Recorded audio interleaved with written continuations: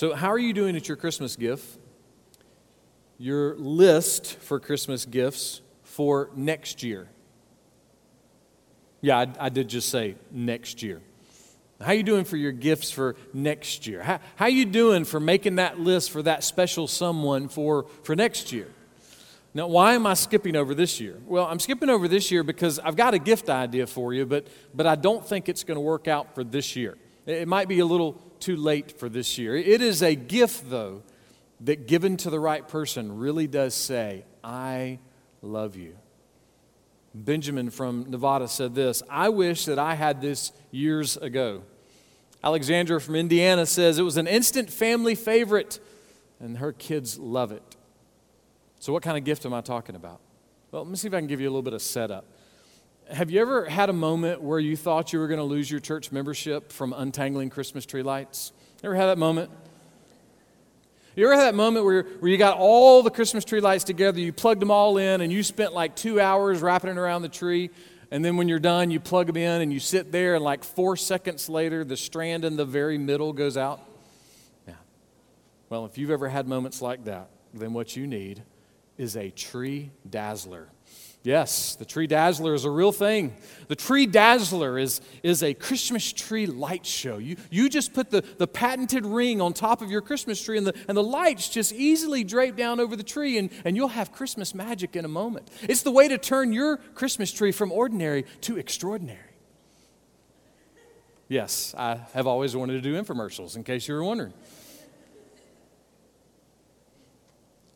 The tree dazzler is a real thing, and undoubtedly it seems to be real easy. So if you want to love somebody who sets your Christmas tree lights up, go buy them a tree dazzler for next year. I don't know if I get any royalties for that, but that would be kind of cool. You know, this is a time of year, though, where there's a lot of dazzling things, right?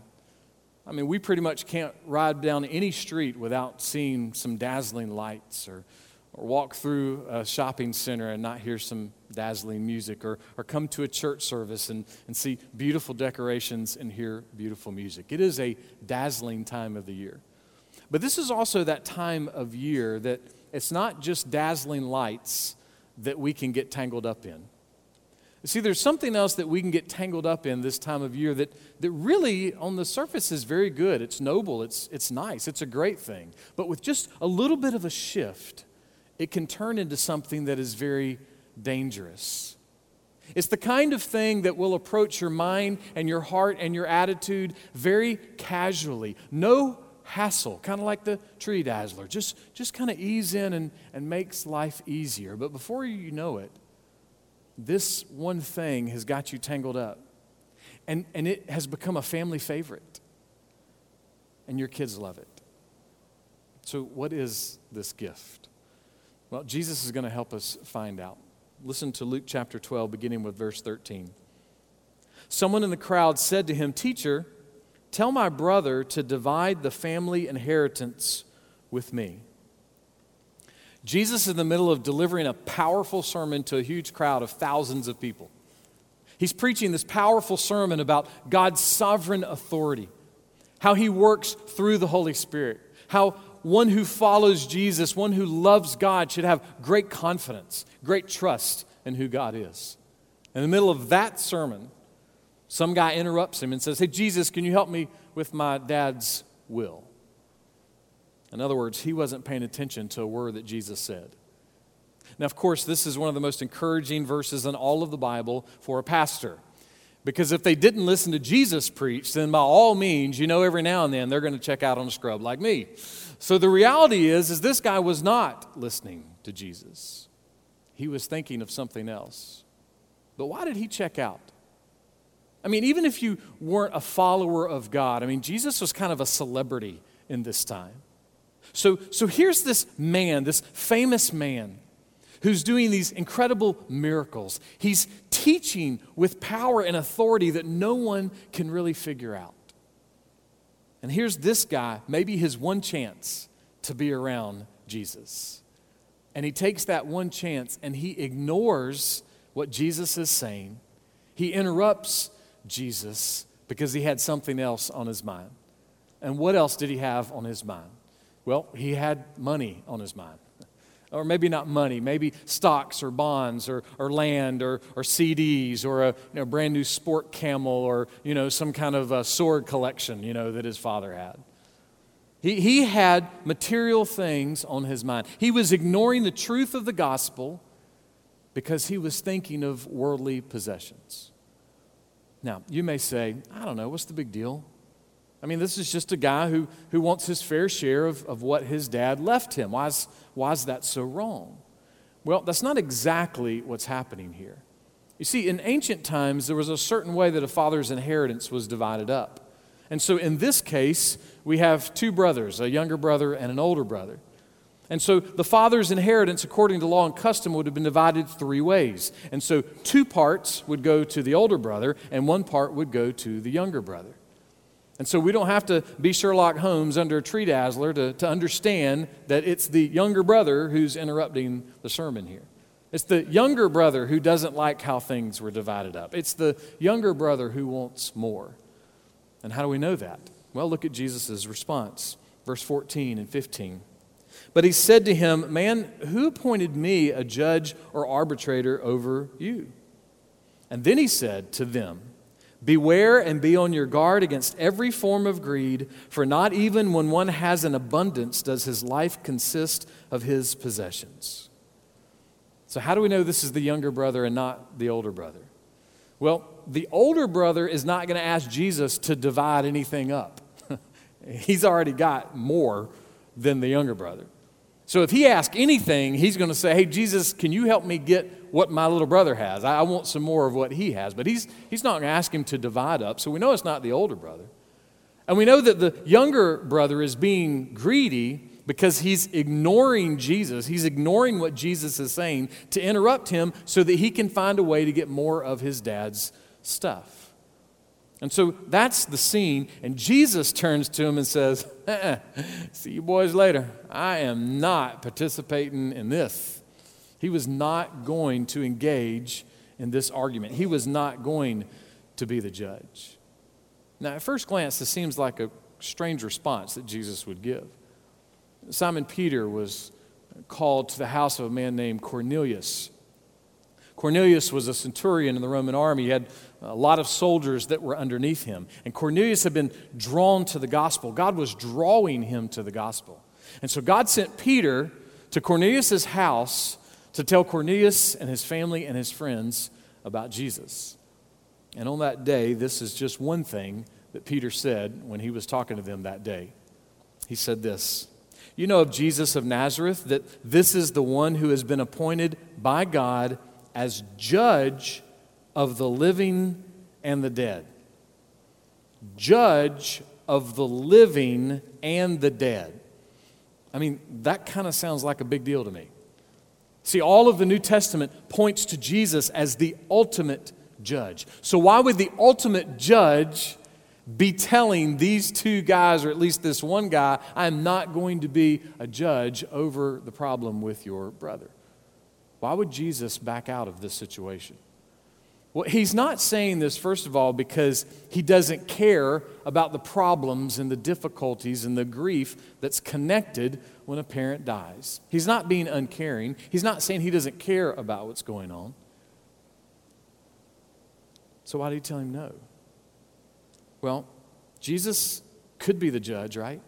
He's the judge of the living and the dead. You think that he could be the judge over a couple of brothers and their inheritance. But he says no to them. And why does he say no? Well, we have this picture basically, again, by what Jesus says. His words give us the answer. Because the next thing he said was what? Something about greed. He immediately gives a warning about greed. And so according to the words of Jesus, this guy comes up to Jesus and he says, look, I want you to help me feed my greed. I want you to help me get more. And Jesus says no, because he's not going to feed his greed. He's not going to be a part of something that would possibly cause division and conflict with his brother. Jesus declines. He's not going to help this man be greedy. But there's another reason, if we look at the character of the life and the ministry of Jesus, of why Jesus would say no here. We see this really all the way back when he was 12 years old in the temple. Joseph and Mary couldn't find Jesus. When they finally caught up with him, he was down at the church. And what did Jesus say to him? Did you not think about coming to find me in my Father's house? In other words, Jesus was always focused on his mission. He did not forget why he was here. He was here for the glory and the fame of God. It was why he came. And nothing was going to interrupt him or distract him from his mission to glorify God the Father by seeking and saving the lost. Jesus was not going to get off track. Jesus helped people. Jesus healed people. Jesus saved people. But Jesus did not help everybody. Jesus did not heal everybody. Jesus did not save everybody. There were times that Jesus walked away. There were times that Jesus refused to help. This is one of those times, and he said no. He said he would not participate. Now, just a little bit of a life lesson for us when it comes to our Christian life and life in the church. There's times that it's okay to say no. We want to be faithful servants of the Lord. We want to be faithful serving other people, but we cannot do everything. And in fact, we need to be really careful about even doing things that don't draw people to the gospel, things that are not geared toward the gospel. So just because it's always been done that way does not mean we should keep doing it that way. And just because there's this fantastic new cool idea doesn't mean that we should start doing it. In fact, we can't do this perfectly, but what we should always do is to use the exact same filter that Jesus uses. We should look at everything in our Christian life and in our life in the church and say, is this my Father's business? Is this something that draws attention to God? Is this something that would help people get near to God? Is this a good use of the time that God has given me? Is this a good use of the resources that God has given me? That filter will change everything. And that filter in this moment is what Jesus uses. He is not going to film an episode of The People's Court with these two brothers. He is walking away. He's not participating. But that doesn't mean that he didn't have anything to say about it. Look again at what he says in verse 15. Then he said to them, beware and be on your guard against every form of greed. So this one guy comes up, he asks Jesus, hey, can you help me with this? Jesus says no, and then he turns to the crowd, not just to this one guy. He turns to the crowd and he says, you need to beware of every form of greed. You need to look out and watch out and be on your guard. You need to fight against every kind of greed that comes your way. The word greed here is also the word covet. It means to sinfully desire something. It means that you don't just casually want more, but you actually greedily want more. See, greed is that thing that tangles us up at Christmas. And it doesn't just tangle us up at Christmas, right? It can tangle us up any time of the year. You may say, well, what's the big deal? I mean, what's wrong with working hard to get more in life? What's wrong with having a new house? What's wrong with having a bigger TV? What's wrong with having a second house or a second Ferrari? I mean, what's the big deal? Come on. What's wrong with building a garage, just for my shoes? What's wrong with that, What's wrong with buying a refrigerator and just stocking it with Yoo-hoo? Come on, what's really wrong with that? Well, let's be clear. The Bible does not in any way say that money is evil. In fact, this is how the Bible talks about money and worldly possessions. Paul told Timothy this, for the love of money is a root of all sorts of evil. It's the love of money that tangles us up. It's the love of money that causes problems. Or we could say the lust for money or the lust for worldly possessions, a lust for the newest and best toys, a lust for the newest and best tools, a lust for the newest and best clothes, a lust for the newest and best gadgets. It's the lust that causes problems. So how do you know? How do you know if you're lusting or liking? How do you know if you've crossed over that line and you've become greedy and coveting? Well, I've pulled together some questions from a few pastors just to kind of help us think, just to kind of stir our minds toward evaluating what our greed grade might be. Stephen Cole says this: do I enjoy material things more than I enjoy God? How do I respond when I lose material things? What would I do if I suddenly came into a fortune? Lig Duncan writes this: are you content with your current condition? Do you think you're in the best condition you can be in? Do you rejoice in the prosperity of your neighbor?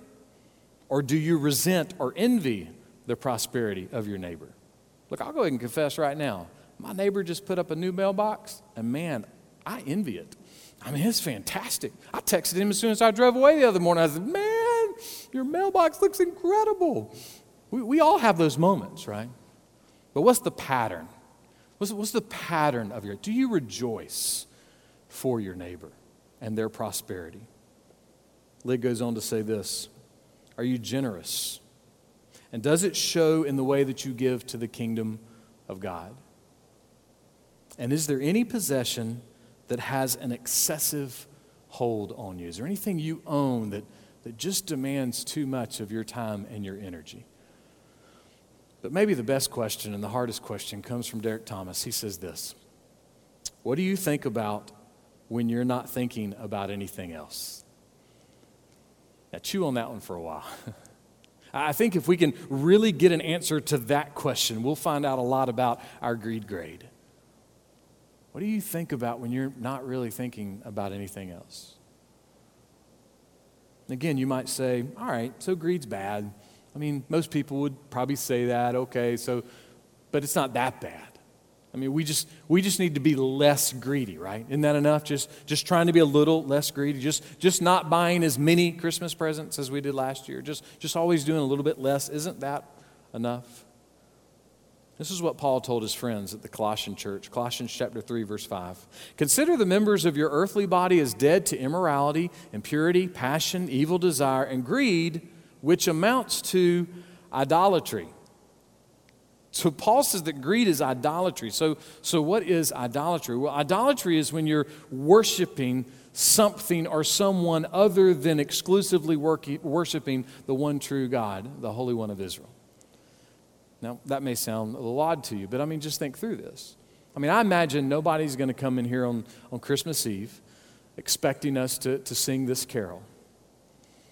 The first MacBook that I did buy helped me start my business and a super cool website. MacBook, MacBook, MacBook, MacBook, I love the way that you make me look. Now, if you come in and sing that on Christmas Eve, we'll be nice, but we'll probably tell you to stop, you know? See, we don't sing carols like that. We wouldn't think of singing and worshiping our computer. But if we will really look at our lives, if we're honest with ourselves, we can see that our computer and our car and our hobbies and our charities and our houses and our yards and our vacations and our jobs and our favorite sports team and our love of sleep. I mean, you put anything you want to in there. Those things can casually lead us to idolatry. They can casually draw us away from worshiping God, even if for just a moment. You know, if you really want to think through and look at the greed grade in your life, if you want to kind of evaluate, am I really being idolatrous? One of the best ways to do that is to look at the relationships in your life. Look at the people that you do life with on a regular basis. What are your relationships like? Are you a good spouse?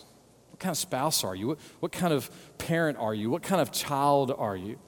What kind of a friend are you? What kind of employee are you? What kind of church member are you? What are your relationships like? What would people say about you?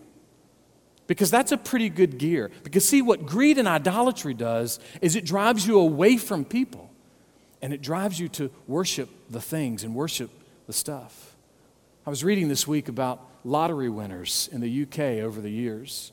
And it's amazing how story after story, I think I read like 8 different stories, and every single story talks about how these people that won these millions of dollars, within 10, 15 years sometimes were dead from alcohol or from drugs. But the one thing that was consistent with all of them is they were lonely. They got lonely really fast. They got reclusive really fast. Their relationships disappeared even though they had a lot. Greed will increase your focus on material, earthly, worldly possessions, and it will decrease your love and your service to other people. So relationships are a pretty good sign. But you might still be saying, nah, that's not me. I'm not idolatrous. I don't have that kind of greed in my life. I go to church. I give some money to the church. I'm pretty nice to my family. I mean, I don't have a statue of, some pudgy Asian guy sitting crisscross applesauce in my house. I don't have that stuff there. I don't sing carols about my computer. So you're thinking, I'm good. I don't think this applies to me. All right, let's see if we can hit it from another angle. Listen again to what Paul says to Timothy. He writes this: "For the love of money is a root of all sorts of evil." All right, so let's think of it this way. Are you good at managing money? Maybe you are. Maybe you're somebody who's really good at managing money. But are you also oppressive and mean to the people who are underneath your money management? If so, that could be idolatry. In other words, your management principles have become more important than people. You're actually worshiping principles in such a way that you've become possessive and less generous. That's possible. But what about the flip side? What if you're bad with money? And what if you're really bad with money? And what if you're really not good at keeping up with your financial responsibilities? You know what? That could be idolatry. It could literally be something that is greedy and actually worshiping even bad principles. So you could be so, fly by the seat of your pants, so go with the flow, that those principles of doing life actually make you more impulsive and actually make people less likely to trust you. Either one of those could be a form of idolatry. Let me give one that kind of makes me look bad. At least in my mind it does. Our faithful and wonderful and fantastic staff will tell you that I'm pretty ruthless with color copies. It just happens. I knew I'd get an amen on that one. I mean, I literally, the way I manage the color copy budget, you'd think we're printing in 24 karat gold. I mean, 10 cents a copy. Man, I'm telling you though, I'll lose my mind over that stuff. Now, the reality is I still like being really frugal with a lot of money in the church, but I also need to be very careful that I'm not worshiping those extra dimes. I need to be careful because that can be idolatry. All right? How about the flip side of that? Let's imagine that I'm in a burger joint one night, and I'm the last person. 10-cent color copies, and I'm going the other end of the spectrum. So I'm the last person in the store, and I just noticed back by the grill, there's the silver pan with lots of cooked bacon. And so I think to myself, hey, I'm just going to go ask the manager, hey, how much will you charge me if you give me the rest of that bacon? And I go over and I ask him, and he says $10, and I don't hesitate. I mean, right? 10 cents for a color copy, I'll lose my mind. $10 for some bacon? Nah, man, I don't even think twice about it. Now, I'm not saying that happened, and I'm not saying that didn't happen. I'm not saying anything because the manager told me not to say anything, but what I am saying, though, is that we have to be careful on both sides.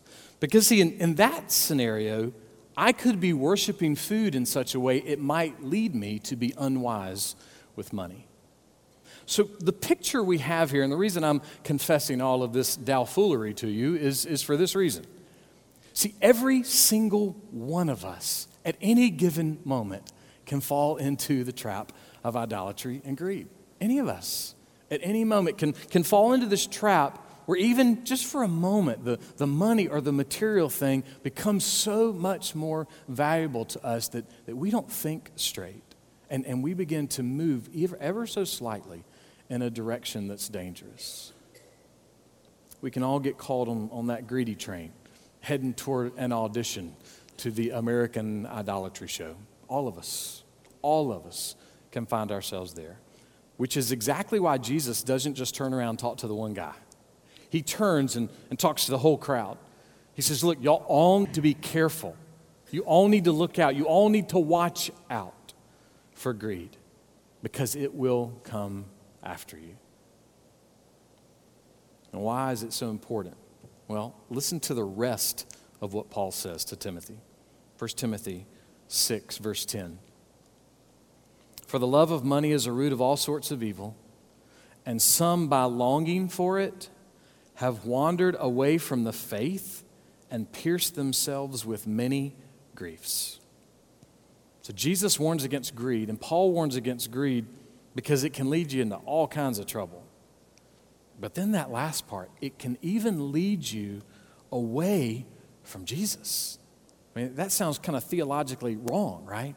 But the picture's pretty strong here.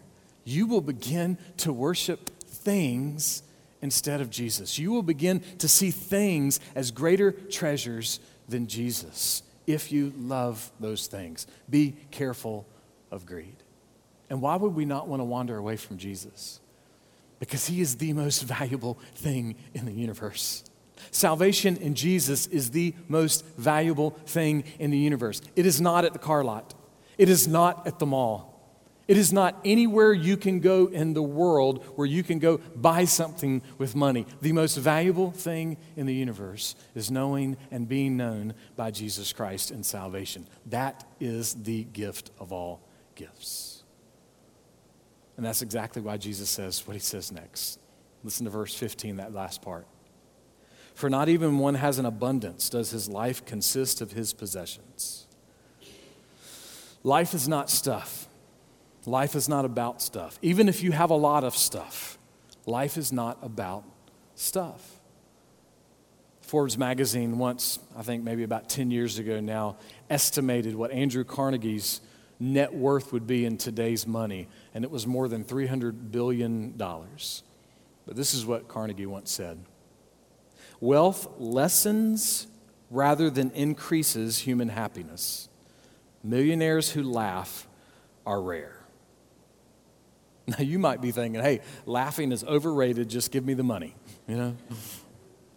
But don't miss the intensity of what Jesus is communicating to this one guy. He's trying to help him see, look, you are standing before me with this desire for more of your Father's stuff. And can I just insert here, all of us will face this.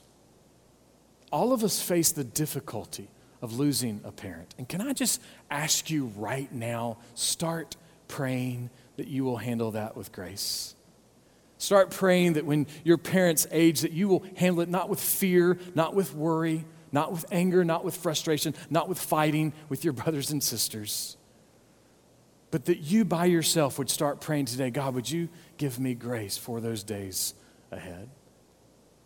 We need to be wise mourners and wise grievers. You see nothing of that in this man, just the desire for more of the stuff.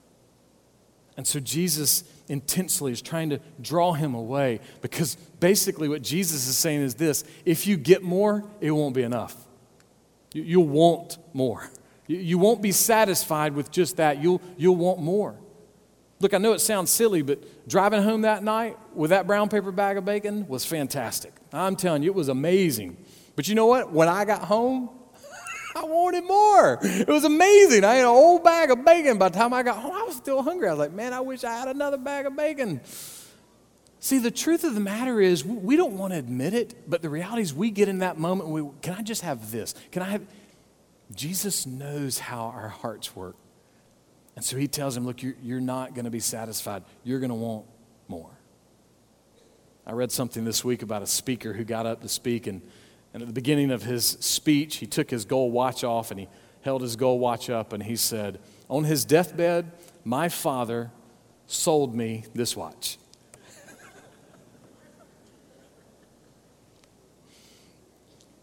Don't try to make a buck on your deathbed, all right? Don't be greedy. Be generous. Don't covet be content. The picture we have from Jesus is really helpful for us this month. Don't let the material things and the material gifts of Christmas get you tangled up. Don't let the material things of Christmas steal your peace away from you. And hey, let me just admit, you know one place that your peace can be stolen from you? The church schedule in December. You can lose your peace trying to keep up with all the stuff. So don't let anything steal your peace in the gospel. Don't let anything steal your peace in your salvation. Fight hard against any kind of greed, any form of greed, whether it's money or time. Because those things will tangle you up and they will steal your peace. And guess what? They don't just steal your peace at Christmas. They're still there to steal your peace in January. 700 years before Jesus was born, the prophet Isaiah said this about him. For a child will be born to us. There will be no end to the increase of his peace. If you want to be greedy about something this Christmas, if you want to covet something, then be greedy for the peace of Christ. Covet the peace of Christ. Beg and plead that God would give you more of the satisfying riches of the peace of Christ. Because the peace of Christ, and only the peace of Christ, no other peace, only the peace of Christ has no end. No end.